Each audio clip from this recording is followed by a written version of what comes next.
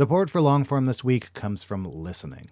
If you've ever had to rip through a huge pile of academic papers, you know how painful it can be to spend all that time staring at a piece of paper. Listening makes it really simple to convert anything you have to read into spoken words that you can enjoy on the go. Uses AI to generate realistic voices that sound like actual human beings. Plus, it comes with a powerful set of tools that allows you to do stuff like skip over non-essential text, but also take notes with one click. Your life just got a lot easier. Normally, you'd get a 2-week free trial, but listeners of Longform get a whole month free. Go to listening.com/longform or use code longform at checkout. You know how to book flights and hotels. All you're missing is a tool to help you plan that unbelievable travel experience. That's why you need Viator. Book guided tours, excursions, and more in one place. There are over 300,000 travel experiences to choose from, so you can find something for everyone. And Viator offers free cancellation and 24/7 customer support for worry-free travel. Download the Viator app now and use code Viator10 for 10% off your first booking in the app. Find travel experiences for you. Do more with Viator.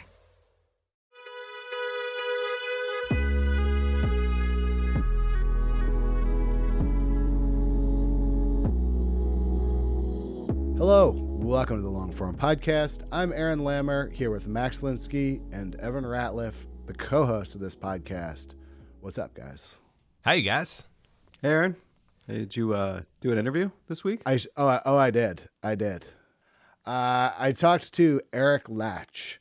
You may have seen an article in the New Yorker, I think it came out at the very end of January, about various people in the retinue. No, is that the right word? What's the word for it? I don't care if it is the right word. I think you should go with it. You just use retinue. The hangers-on around the mayor of New York City, Eric Adams, including a bishop who also went viral after being robbed of hundreds of thousands of dollars worth of jewelry on his live stream. And that's really only the beginning of the bizarre occurrences documented in this piece. Eric writes for The New Yorker. He's written for The New Yorker for many years. I guess the thing that I was kind of interested in talking to him about, I mean, I apologize to the listeners who feel like this show is overly New York centric. You can just turn this episode off if that's your feeling. If you perhaps are interested in local New York City politics and how local city politics are covered by reporters, which is quite different than how one covers, say, national, like, presidential race politics. I think this episode will be very interesting. I think it's the all-time record for the most times Tammany Hall has been referenced in a long-form podcast episode. So we talked about all of that and also how he got here. He's actually done both. He's covered the presidential trail, and he's also covered like local city council politics in New York City. I don't think anyone should turn this episode off. Our editor, Susan Peterson, she listened to it, doesn't live in New York, found it fascinating. Keep listening. It's great. Who doesn't want to hear me use Tammany Hall too many times in a row? I'm going to start calling you Boss Tweed on this podcast. We make the show with Vox. Thanks to them for their partnership. And now here's Aaron with Eric Latch.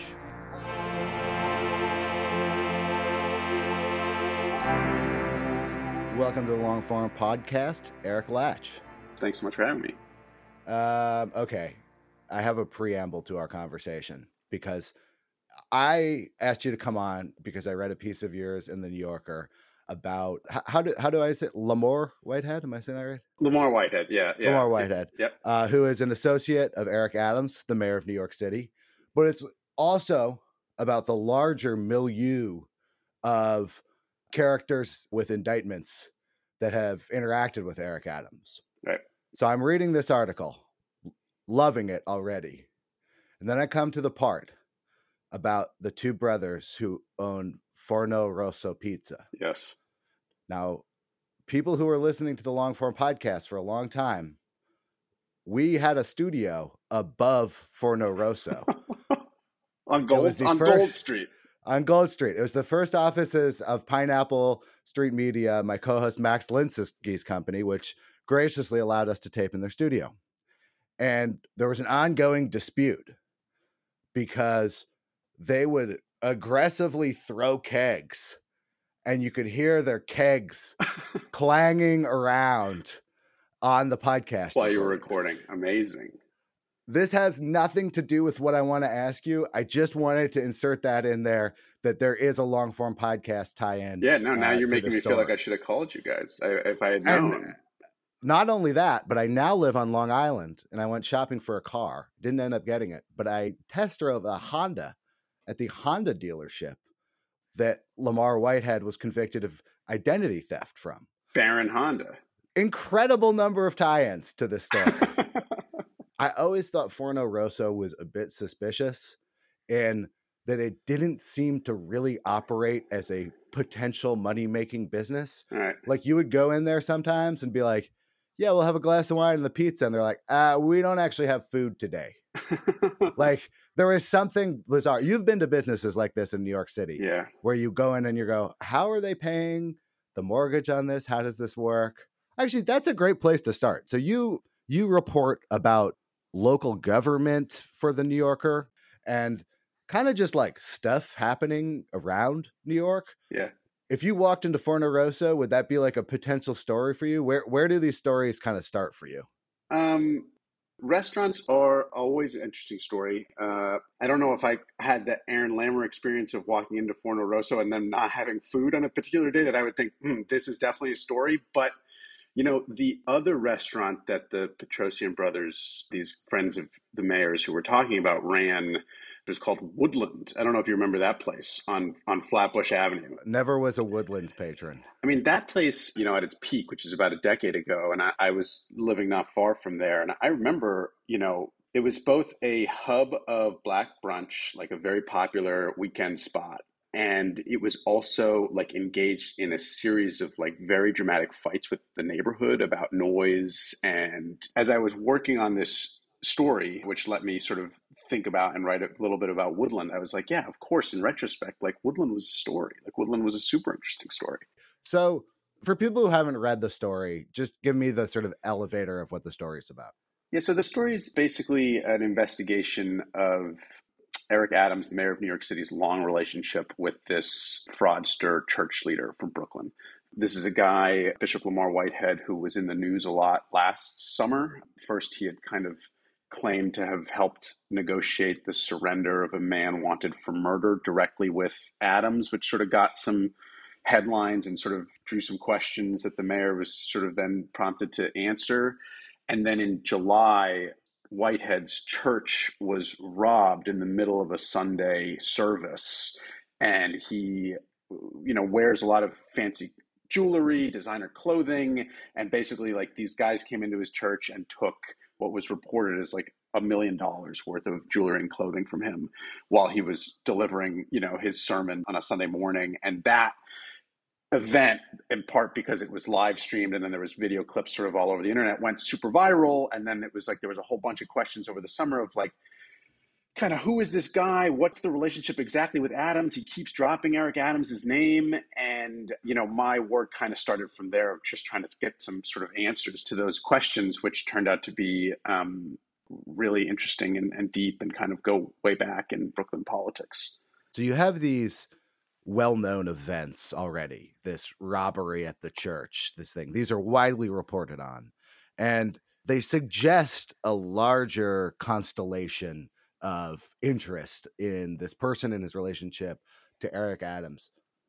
What did you feel like you needed to get to turn this into a story? Like, what did you need to get for it to be more than what was already known about this?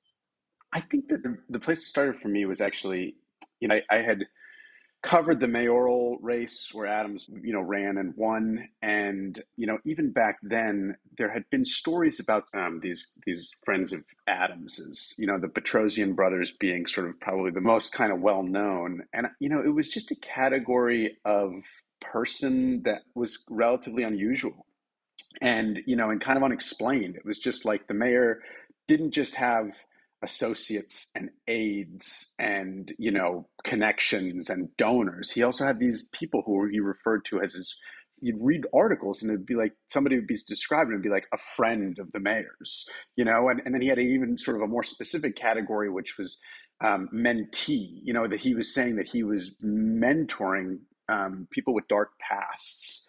But often they were people who had been, accused of official wrongdoing sort of in public posts, or like in the case of the Petrosian brothers, like complicated financial crimes, like not just like big brother mentoring, but sort of like, who are these guys? Like, where do they come from?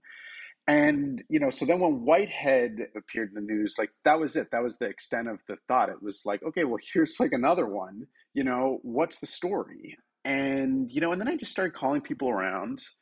And it just sort of very quickly became obvious that it's just like, that people had been telling Eric Adams, Lamar Whitehead stories for a long time. And there was lots of them. And there was lots of different contexts for them, like church people and business people and politics people and people who had been in Whitehead's life and people who had been in Adams's life. So there was just like, well, what is this relationship, basically? And so that's kind of how it started. I'm interested in, when you're reporting in this kind of a climate, this guy Whitehead and many of these people are just trailing grudges behind them. Like the phrase axe to grind would apply to almost everyone who appears in the story and their relationship to the main character in the story. How do you sort of sort out facts from the fact that a lot of these people are very angry at him? These are former business partners or whatever. Like, how do you start sort of corroborating the account of people who have a vested interest in the downfall of this person and their businesses?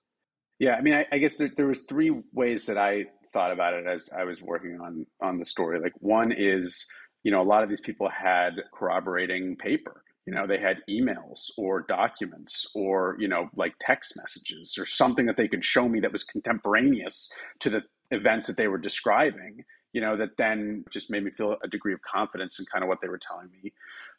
The other was the number of echoes, where it was like sources who had nothing to do with each other, who had never spoken, who were describing completely different situations, were saying similar things, and so it was like, okay, like that also just, upped the level of confidence. And like, well, if one person saw it this way and another person saw it this way and they had nothing to do with each other, there's something here, And then the third thing is Whitehead himself. Basically, Whitehead runs a small church in Brooklyn called Leaders of Tomorrow International Ministries, which he founded kind of not long after he left prison in 2013.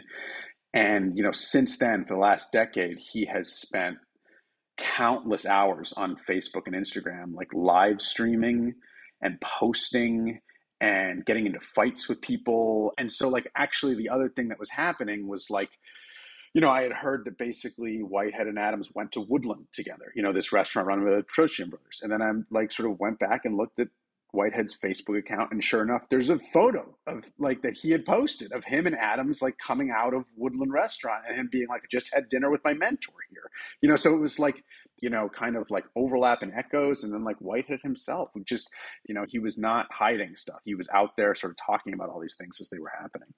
You've been covering sort of local New York government for a while. This is not the first time you've written about Eric Adams by any stretch. You're kind of like on his ass a little bit. And my guess is he is aware that that is your role and that you are probably preparing a story like this. Like, how does that affect what you're doing? The sort of I don't see it as my role. I mean, I think that the mayor is an interesting figure. I think Adams is an interesting figure. I started writing about him during the campaign. I've written about politicians a bunch. Like, a lot of politicians are kind of boring. The lives they lead are boring. And like, the way that they approach their work is boring. And they often don't have a lot of interesting things to say. And like, I don't put Adams in that category by any stretch. I think that he's like he was a cop for 22 years in New York City during the 80s and 90s. So during the campaign, I wrote a piece about Adams's formative years in the New York City Police Department, where he was a kind of like low-level officer in the transit department. And then we talked about sort of the role of cops and sort of how he sees policing as a profession and all that stuff, which I think is, he has stuff to say. And so it's like, it's not that I came at the Whitehead story from a feeling of like, my job is like investigating Eric Adams. I just think he's a important and interesting figure. And then the other sort of element is just that even though he's been around in New York for a long time and some certain New Yorkers have a long memory of him, he's a relatively new figure, in a lot of ways. And the city is kind of just getting to know its mayor. And so it's not just about like dirt. It's also just about going back to Eric Adams's history and story. That I think is one of the values of, and even for me for doing the work was just kind of like learning about that stuff. How do you, I'm not asking how do you, but how did you think about Eric Adams's assertion that he is being unfairly connected with Lamar Whitehead, that he is being held to a standard that other people who've held the role were not held to? Yeah. I mean, so this has come up, even outside the context of this story and my work, when the press has sort of dug into things about Adams that are not necessarily positive. He's warned people about the difference between scrutiny in general and scrutiny of like Black politicians, which he said when the New York Times looked into his fundraising during the campaign season, and he issued a statement saying, the Black candidates for office, especially those who come from poor backgrounds, working class backgrounds, like he does, are often subject to a different standard, which is true. But then he said that he hoped that by becoming mayor, that he could sort of create one standard for all. And that's the part where I'm like, wait a second. But do you mean a higher standard or a lower standard? It's like, which way are we moving the bar? So his response to the Whitehead story was basically to say that it was full of innuendos. Fine, fair enough. Or I don't think it is, but it's not a story that is a good story for him. So why should he like it? But he also just wants to treat this stuff as like ancient history, like so ancient that like who could possibly care about it? Like he said, like everybody wants to go investigate Eric Adams, did you steal a donut at Bayside High School or whatever? And it's like, but that's not what this story is about. This story is about the key years of Eric Adams' political formation. I mean, this is when, he goes from being kind of a backbencher in Brooklyn politics, not even in New York politics, in Brooklyn politics, to mayor of the city, over a 10-year period. And really, it takes a lot of people by surprise. His record as mayor is just a year old. I mean, he was sworn in a year ago, but he had a 20-year career in politics before being mayor that people know very little about. It's not about being on him. It's just about that's a long story, that is just kind of there to be told. You kind of paint this picture of how local politics work that is, at least I want to say a lot of the things I'm saying are in New York City. If you're living in, a small village in upstate New York, I'm sure your politics are totally different. Although, having made the move from New York City to Long Island, these politics radiate out from New York City, and there's a lot of pretty wild scandal politics. Long Island, yeah. I mean, come on, George Santos. Well, I think I actually thought a lot about George Santos in relation to the story, where we're getting these figures where you're like, how many weird things can be in one person's past? I mean, some of this stuff is borderline criminal, but a lot of it's just pretty weird and unexplained. And it's sort of shocking that we can go so deep into some of our political figures, and yet other people can slip through with very little scrutiny. But I think your story effectively kind of shows how that happens, because until you reach the point of actual power in New York, you describe Eric Adams' term as the Brooklyn Borough President, which is a largely ceremonial role. And then there's this web of these sort of nonprofit funds and foundations that are themselves sort of a lot of fundraising and power brokering and stuff like that. And you start to see how you build up the ground support that you would need to become mayor. And it's through a lot of things that aren't true, governmental political power. They're interpersonal relationships and being able to get people to go to some party that's a fundraiser for some bizarrely named foundation. Yeah. I mean, we've kind of forgotten that political machines, like they might not be like what they were when Tammany Hall was like running New York City, but that they still exist, that these like interlocking networks. And like, I think that's the other thing that made the Whitehead story interesting is like, people say he's a bullshitter and he's definitely like talks a lot, but he kind of like, he has a sense, of like what the overlapping worlds are. I mean, he's in the church world, he's friends with Eric Adams, he's in politics, and he's also like in real estate, and like the way that like community groups, business, and politics kind of swirl together, and what that swirl can create and the power it can sort of attract, and then the way that power can be wielded. Like, he's not wrong to think that there's something there. And that is also the world that Eric Adams like navigates, pretty successfully.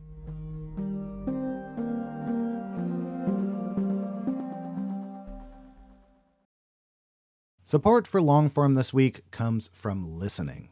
If you find yourself behind the 8 ball, needing to read a bunch of academic papers or journals or any kind of dense reading material, you might make your life a lot easier by checking out listening. It takes anything, articles, books, PDFs, and turns the text into spoken word that you can absorb no matter what you're doing.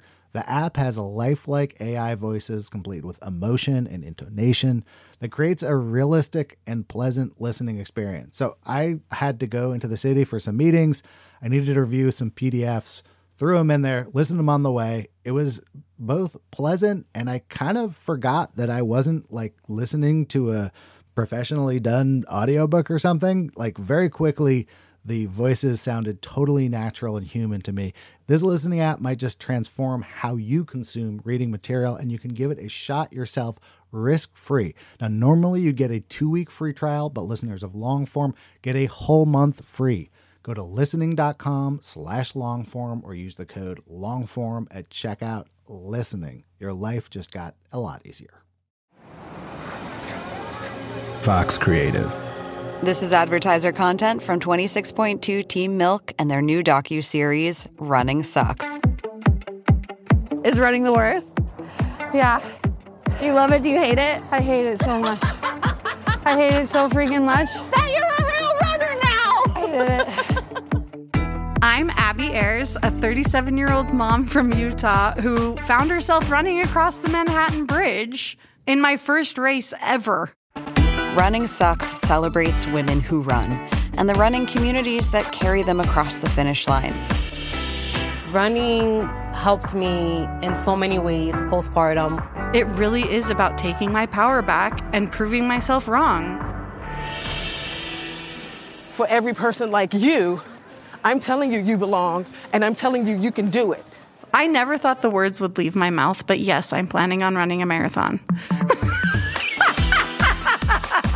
I can't even say it without laughing, because, like, who would have thought?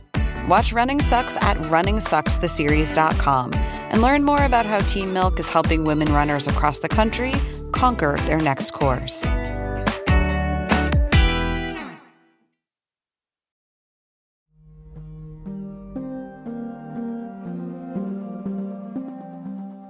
You've written also about national politics.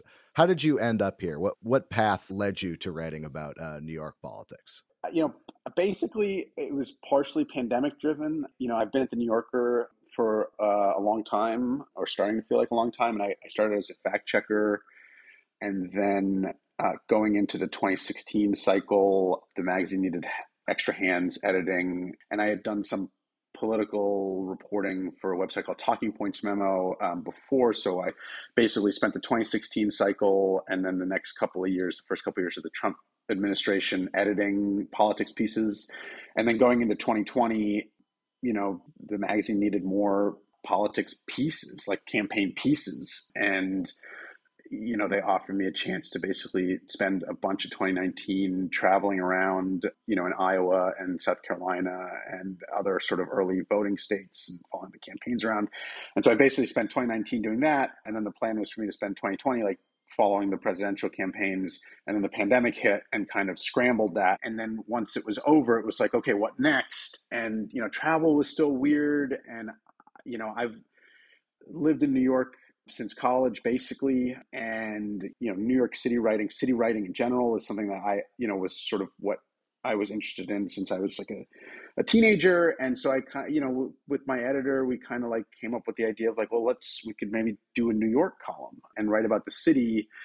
And, it's broader than just politics. I mean, I think really like the city, has become a giant story and a very interesting story right now, just because of the way there was a 2-decade almost unprecedented boom in New York City of explosion of wealth and construction and development and change.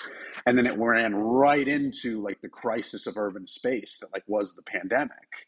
And, the fallout of those two things, of like the big boom running into the big crisis, I think is just starting to play out. I think it's going to be just a huge story. And, in 2020, when I was first talking about it with people at the New Yorker, like there was a mayoral election, Eric Adams was starting to be on the radar. And so that was a kind of nice sort of transition sort of story where it was like, okay, I've been writing about politics. I can start writing about like this mayoral campaign.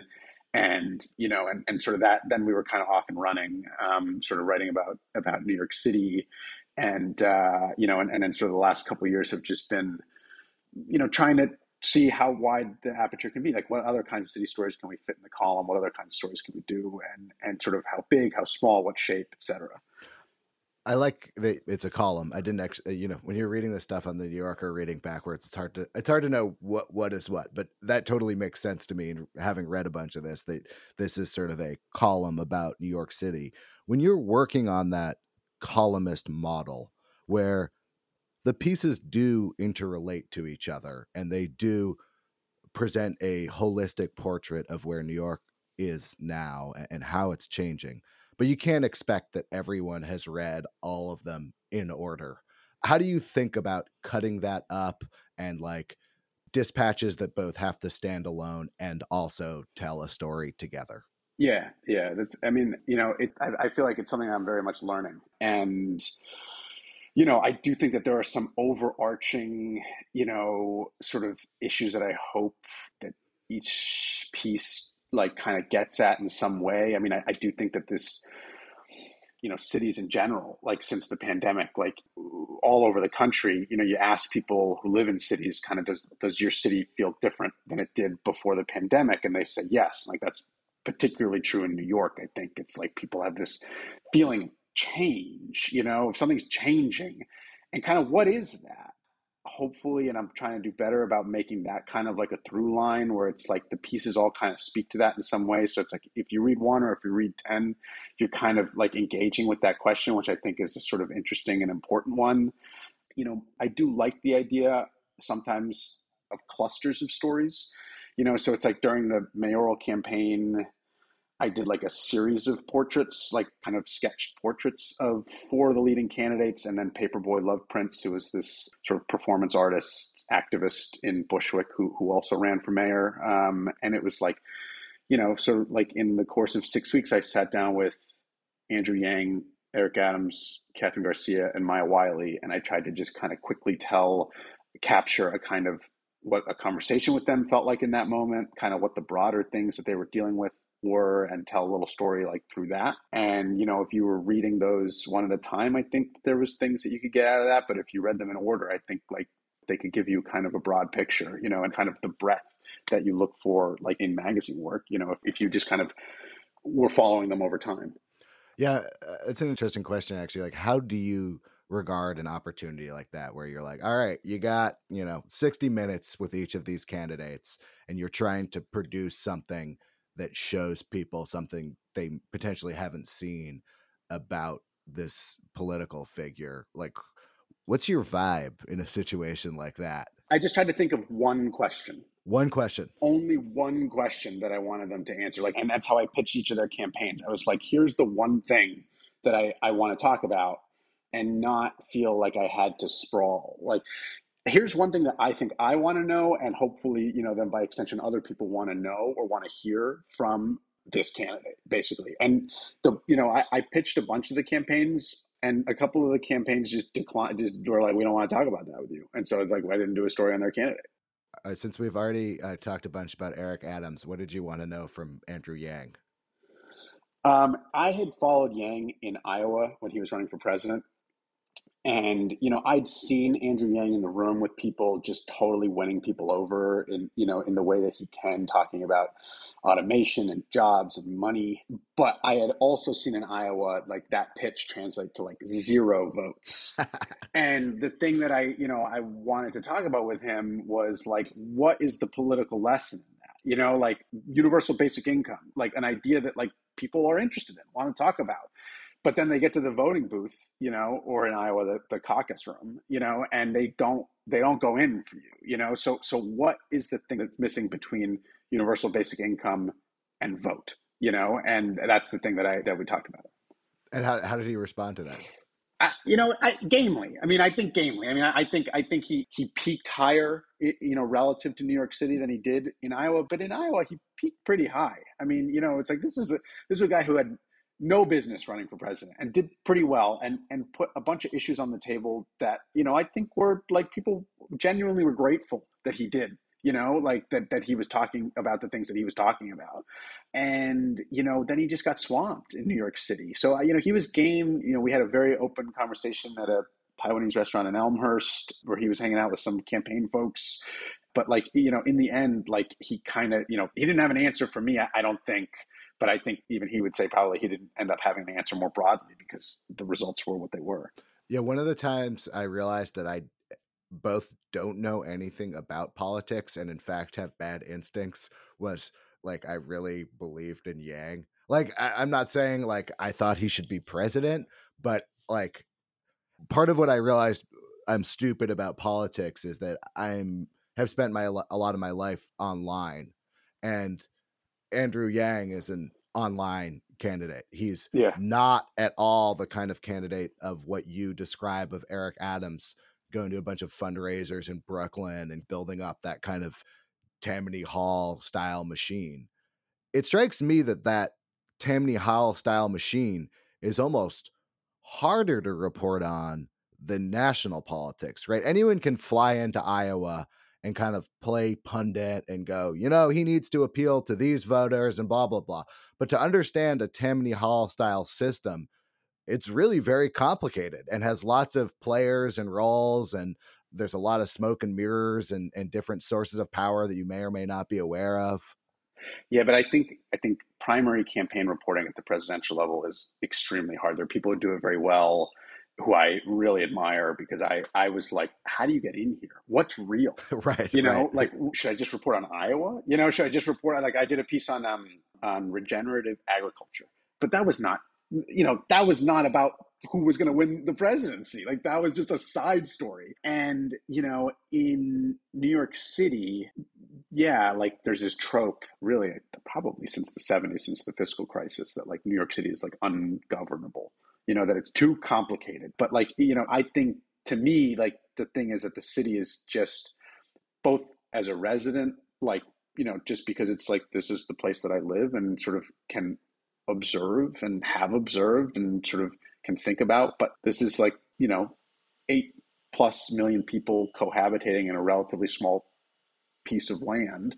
And how does that work, and what are the consequences of that and all that? I find that stuff to be much more immediate and graspable than the kind of like, what political idea will capture the imagination of people across the country? I had a much harder time grasping that question. You brought up the idea of sort of New York in crisis, New York's being on the edge of collapse kind of, and this idea almost feels cyclical. New York almost falls apart and then it doesn't fall apart and it builds up and it prospers and then potentially it goes back into like a collapse cycle. I think I'm sort of keenly aware of this because I live outside of New York City right now. So I hear about what people who live near New York City who never set foot in New York City think about it. And what do they say? Like the guy who like fixed up the shed I'm in was kind of like, oh God, like you'll get like shot if you set foot in the city. There's rampant shoplifting, but like there's probably some truth. Like it's probably accurate statistically to say like shoplifting is up, but I would say it's inaccurate to say that the like city is on fire and on the very verge of collapse. Like, I guess I'm interested in how you sort of gauge the severity of a story like that, and the fact that there are multiple true stories about New York happening at the same time, right? There are places in New York that are nothing like that, and there are places that are in sort of crisis and that are on the verge of collapse. I didn't really frame that very well into a question. No, it's a great question. It's something I've been thinking about a lot. And you're totally right that the state of the city now, I mean, this was not evident in March 2020, but like it's now almost March 2023. And we can safely say that the challenges of the city and the kind of level of disrepair and neglect compared to the 80s or the early 90s, I think nobody would compare like the New York of 2023 to the New York of 1993 and be like, it was better then, Yep. But if you only look at crime, it's too narrow a thing to look at.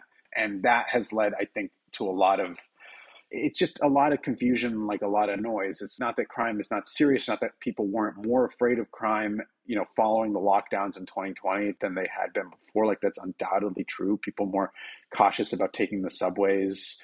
The pandemic was like a particularly broad, horrible crisis, but it followed on like Hurricane Sandy and the financial crisis and then 9/11. It's like these other kind of city shaking moments. And, but the place that the pandemic has left us, which I think is different, is there's real open questions now about, in a way that there wasn't just a couple of years ago, about how we're going to live here. Both poor people and rich people. How can you afford it? Where do you live? How does your life look? Where do you work? What do you do? How do you get around? And what the city owes to itself, like the de Blasio years, like Bill de Blasio as mayor made a series of pitches about what he thought the city should be, universal pre-K, like being the most famous, that were sort of a callback to, a lot of the social programs that the city gave up on in the 70s.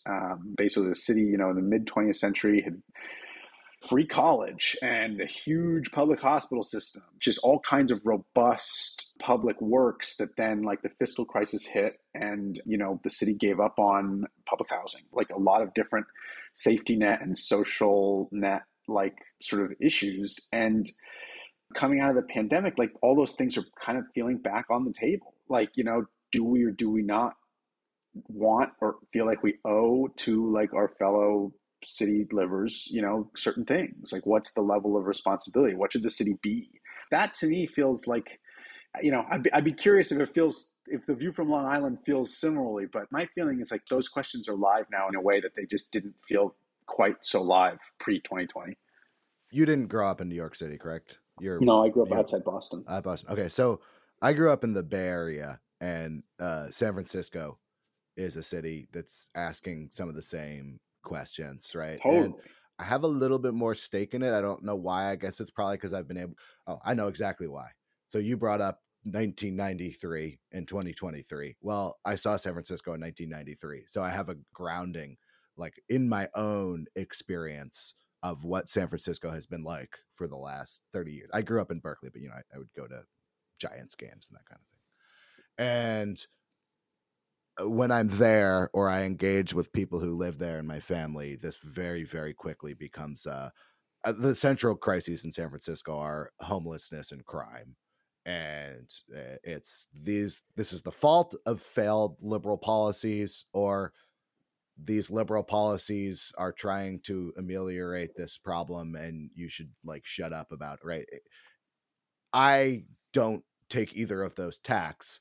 I take a tact very similar to what you just described, where I'm like, wait, what's our baseline here? Like, is homelessness up? It feels like it's up, but I want to understand better what's really happening. But interestingly, politics can kind of obscure any sense of factual reality, because no matter what, if you ask questions, you're seen as taking a side in that larger debate about what the city should do. Yeah. I think that the street homelessness question is a great example of this, where it's like, the thing that I think is being overlooked is that like the pandemic brought about like a renegotiation of public space in cities. Like outdoor dining meant that suddenly restaurants that had been inside were suddenly on the sidewalk. And people who lived on the sidewalk were like, what are you guys doing here? I mean, I've talked to people who've slept on the streets about this, like rich people abandoned Midtown Manhattan for a number of months in 2020. There were poor people, desperate people who were living on those same streets that were empty during that time. And then suddenly like rich people like showed back up again. And we're like, cool, like this is ours again. And people are like, what are you talking about? I've been here. It's like, you didn't ask me. We didn't have a conversation about it. Like, how are the people in power approaching the people without power, and has that changed? And it's like the pandemic, yes, like the pandemic changed like the way that, people were like treating the sidewalk, and those things, I think we just haven't like just starting to think through what the consequences of those changes are. When you're writing about New York City, do you imagine a city person reading your work, or do you imagine someone in some small town somewhere in America who subscribes to the New Yorker and you are their like one dispatch into the city? I mean, I love the old school New York writing from the New Yorker, the A.J. Liebling, Joe Mitchell, St. Clair McKelway, like 30s, 40s city stories. And I read them when I was in college. Like I had lived outside Boston. I was like not in New York City for college. Like, it's like I had experienced New York City as a tourist. That's it. And so I do think that like city stories, in particular New York City stories, can transcend just New York City. That said, like there's lots of readers here. And like there's a cliche that like the media cares too much about New York City. I honestly think that like it's more likely that the opposite is true, that like New York City is so gigantic. I mean, it's the largest city in the country by a large factor. And, and then it's sort of metropolitan reach if you even want to like sort of talk about like greater New York City. I mean, we're talking about a huge chunk of the country here with a huge tug on how the rest of the country works. And it's huge. There's so many stories here. And it's like, even with a relatively still robust, like local press corps, there's not enough reporters for how much stuff is happening in New York City. There's not enough eyeballs on kind of what's happening here. And what happens in New York, I think also ends up, I mean, like, just think about like the exportation of like Brooklyn and Brooklyn culture and like coffee shops and yoga studios and farm to table restaurants. It's like, you go to any city in the country, when I was covering Iowa, there was a farm to table restaurant that I went to with some folks. It's a great restaurant called Cobble Hill, like, which is a neighborhood in Brooklyn. The New York culture has far reaches, and decisions that are made in New York have huge implications for like the rest of the country. I think one of the biggest political moments was like early in the de Blasio years. I think it was 2014 when de Blasio tried to cap Uber's growth in New York City, and Uber beat him back. And I think that was a real signal that like, if New York City can't regulate Uber, then like nowhere is going to be able to do it, and the consultant who helped Uber with that campaign, whose name is Bradley Tusk, then later helped run Andrew Yang's campaign for mayor. It's like these things have, I think, real significance and sort of interest beyond just like metro, I live in the city, kind of what's going on in my town sort of things. Like New York is, I think where we can project a lot of like what the urban imagination is, at least in America, if not globally. I think that concept that New York was overcovered, I think the actual peak of that was like maybe 2009. Like I associate that with like the Gawker blogging network era, where it was like, oh, you're like a assistant at some media company, like we're gonna like publish like a scandal about you or something. And sorry, this is not shade on people for doing that. That was also a viable business at that point. Like as you saw these different types of sites like Curbed, right, coming out writing about real estate, if you're gonna do local editions, you always did the New York edition first. So New York got like a dedicated real estate reporter, in New York, and it did at the time feel like, wow, like there's an article about the like restaurant on my corridor. We're really getting like a lot of coverage. all those are either out of business or like are on their third owner, and like, you know, people are getting paid like $30 for a story now. And I don't think that same thing holds. And I think, you know, something like Gothamist that felt like very small and like kind of almost grassroots when it started, and the fact that Gothamist was not a viable business suggests that there is very few viable local market reporting endeavors out there right now. If New York can't support one, no one can support one. No, I mean, and I think about my own like trajectory, my little generation of journalists who like, it was easier to get jobs reporting on national politics than to get a job reporting on something that you could see and go to.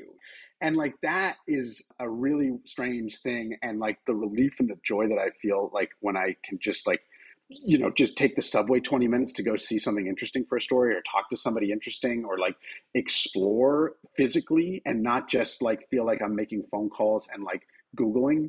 It's a very different kind of work, but it's just not something that was like super available, like, because yeah, readers and money, you know, were gravitating towards like the internet media, like national news. Like those are all kind of bigger picture, more spread out stories than just like city writing, city stories.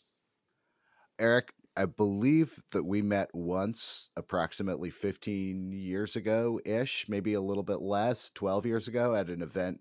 We went to the same college, and it was some kind of like digital alumni event. But I stored your name in my memory, and then I read something I thought that was great, and I was like, wait, I know that guy. And that's like that's a cool feeling. It's cool to see people, you know, go grow up and do cool stuff that you passed once in the hallway. I appreciate it. I wish it hadn't taken 15 years, you know? Thank you so much for this interview. I really appreciate it. Aaron, thanks so much for having me.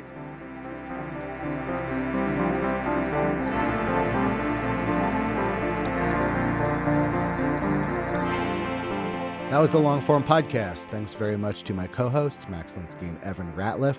Thanks to Susan Peterson for editing the show. Thanks to Megan Valley for the show notes. Thanks to everyone over at Vox Media who helped us make the show. We'll be back with a new episode next week.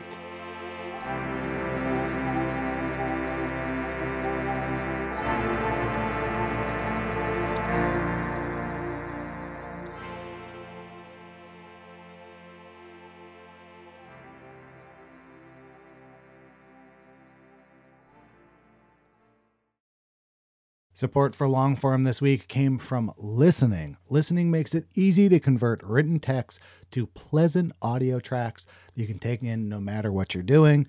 It offers AI voices that manage to express emotion and correctly pronounce complicated technical terms, all while sounding like actual human beings, not robots. The Listening app might just transform how you consume reading material, and you can give it a shot for yourself risk-free.